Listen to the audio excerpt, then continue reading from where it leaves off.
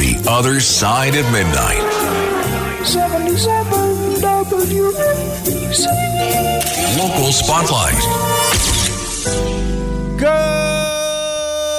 morrow, everyone. This is The Other Side of Midnight on 77 WABC. I'm superstar Frank Morano. It is Election Day. It is Election Day all over our listening area. New York, New Jersey, Connecticut all have races that are going to be pretty competitive, and this is expected to be a super low turnout race. So absolutely anything can happen, and I would encourage you to go out and vote today if you haven't done so already. I was one of the people that voted early, and if you're curious, in New York City, just 86,000 New Yorkers took advantage of early voting for the November 7th general election. That's according to the City Board of Elections data. That amounts to about 1.9% of the city's more than 4.6 million active registered voters. Think about that. 9 days of early voting at a cost to the taxpayers of $7.5 million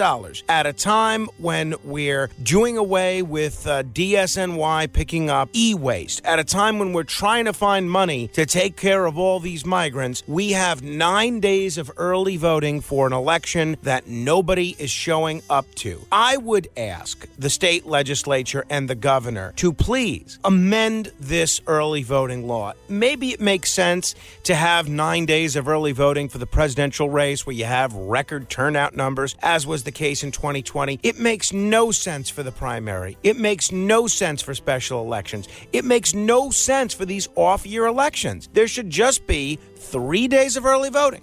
You can't make it on a Tuesday and you want to vote in person rather than by mail, allow people to vote the weekend before. Saturday, Sunday, Monday, something along those lines, or Friday, Saturday, Sunday, whatever the case may be. 9 days of early voting is wasteful and it's too much. And we're going to spend another $7.5 million today staffing all the poll sites around the city. I'm not criticizing the state legislature because I realize this is still new and it takes you a while to kind of figure out how this is going to work. Now we know you don't need 9 days of early voting for elections that no one's voting in anyway. Beam me up! To be continued.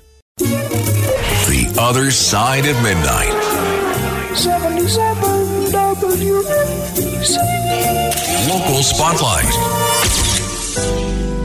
Good morrow, everyone. This is The Other Side of Midnight on 77 WABC. I'm superstar Frank Morano. It is Election Day here in New York City, and there are about a half dozen city council races which are probably going to be pretty close, probably going to be pretty competitive. But I want to call your attention to one in Queens. The neighborhoods include Whitestone, College Point, those areas. It is the 19th Council District, and you have a rematch of City Council member Vicky Palladino. She's the Republican. She's the incumbent. She's running against the former councilman, Tony Avella. This is actually the third time that these two have run against one another. And I know Tony Avella a long time. I've supported him for several offices over the years. I think I might have even supported him for mayor one time. I really like him. However, I have been absolutely blown away at what an effective council member Vicky Palladino is. Her voice on everything from congestion pricing to the migrant issue to the retiree health care issue in New York City has been sorely needed. And this is like having a regular person in the city council. Not that she is regular in terms of her energy level. She has far more energy than anybody that I've ever met. But it's like having a person who sees things the way that regular people do, because she got involved in politics later in life and she has to deal with the same issues that all of us have to deal with. She doesn't come from that ivory tower of academia or the world of political groupthink. So I have to tell you, when Vicky first ran against Tony Avella for state senate, I guess that was in 2018, I was skeptical of her. But I have become a huge supporter and a big fan, and I am hoping she pulls pulls out a big victory today. Not because she's a Republican, because I'm an independent, I vote for Democrats all the time, and I voted for Tony Avella specifically in the past, but because this is exactly the type of person that we need more of in government. We need people who are mothers, who are citizens, who are activists, running for office, putting their record out there, and coming forward to serve the public. We could use a few more Vicky Paladinos in the city council, and I'm hoping she wins big today. If you live in the 19th Council District in Queens, I'm hoping you'll come out to vote for her. Beam me up. To be continued.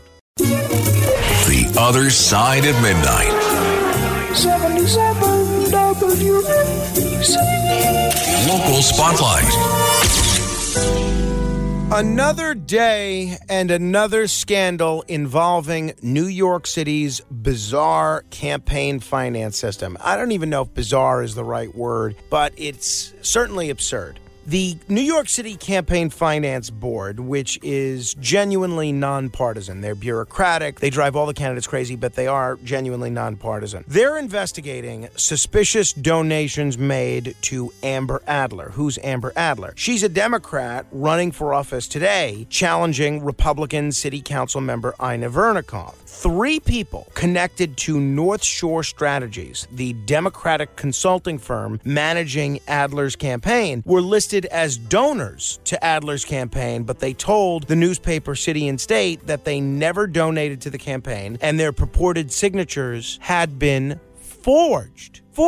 This is a very big deal, and this is going to merit an investigation and potentially even criminal charges, because apparently somebody that Amber Adler also ran against was getting money from some of the same people that were listed as donors. So it looks to be a whole shady campaign finance scheme. But it's not crazy to think that what happened here is that this consulting firm, North Shore Strategies, wanted to create as many straw donors as possible, as many contributors as possible, in order to increase the match that their candidate, Amber Adler, was getting, and would then presumably pay North Shore Strategies. This is the same situation we're seeing with the Eric Adams campaign. It's the same situation that we saw with New York's former Lieutenant Governor Brian Benjamin. It's the same situation we see as long as you have this bizarre system of 8-to-1 matching funds, which the candidates and the consultants view as free money. And I can't stress enough how much of a mistake it is that they are replicating this New York City boondoggle of a system on a statewide basis. Pretty soon you are going to see these sorts of scandals in state legislative races all over the state. And I don't know that you're going to be able to catch them all. It's a big problem and should be amended. Beam me up. To be continued. The Other Side at Midnight. 77 WABC.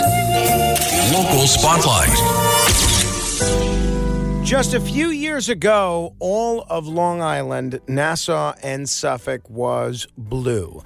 Both counties had a Democratic county executive. Both counties had a Democratic district attorney. Both counties had a Democratic-led state legislature. Well, as of today, it appears that all of Long Island will have completed its transition from blue to red. Recently, we have seen county office after county office in both Nassau and Suffolk switch from Democratic hands to Republican hands. And today, there's a big election for Suffolk County Executive. The current county executive, Steve Bellone, a Democrat, is term limited. The overwhelming favorite for this office and to win today is Republican Ed Romaine. Now, I suggested that I thought this would have been a great office for Lee Zeldin to run for, because he would have had a Republican legislature that he could work with that would pass his agenda and potentially be a model for the rest of the state. Here was Ed Romaine talking about one of the central points of his campaign, which has to do with taxes.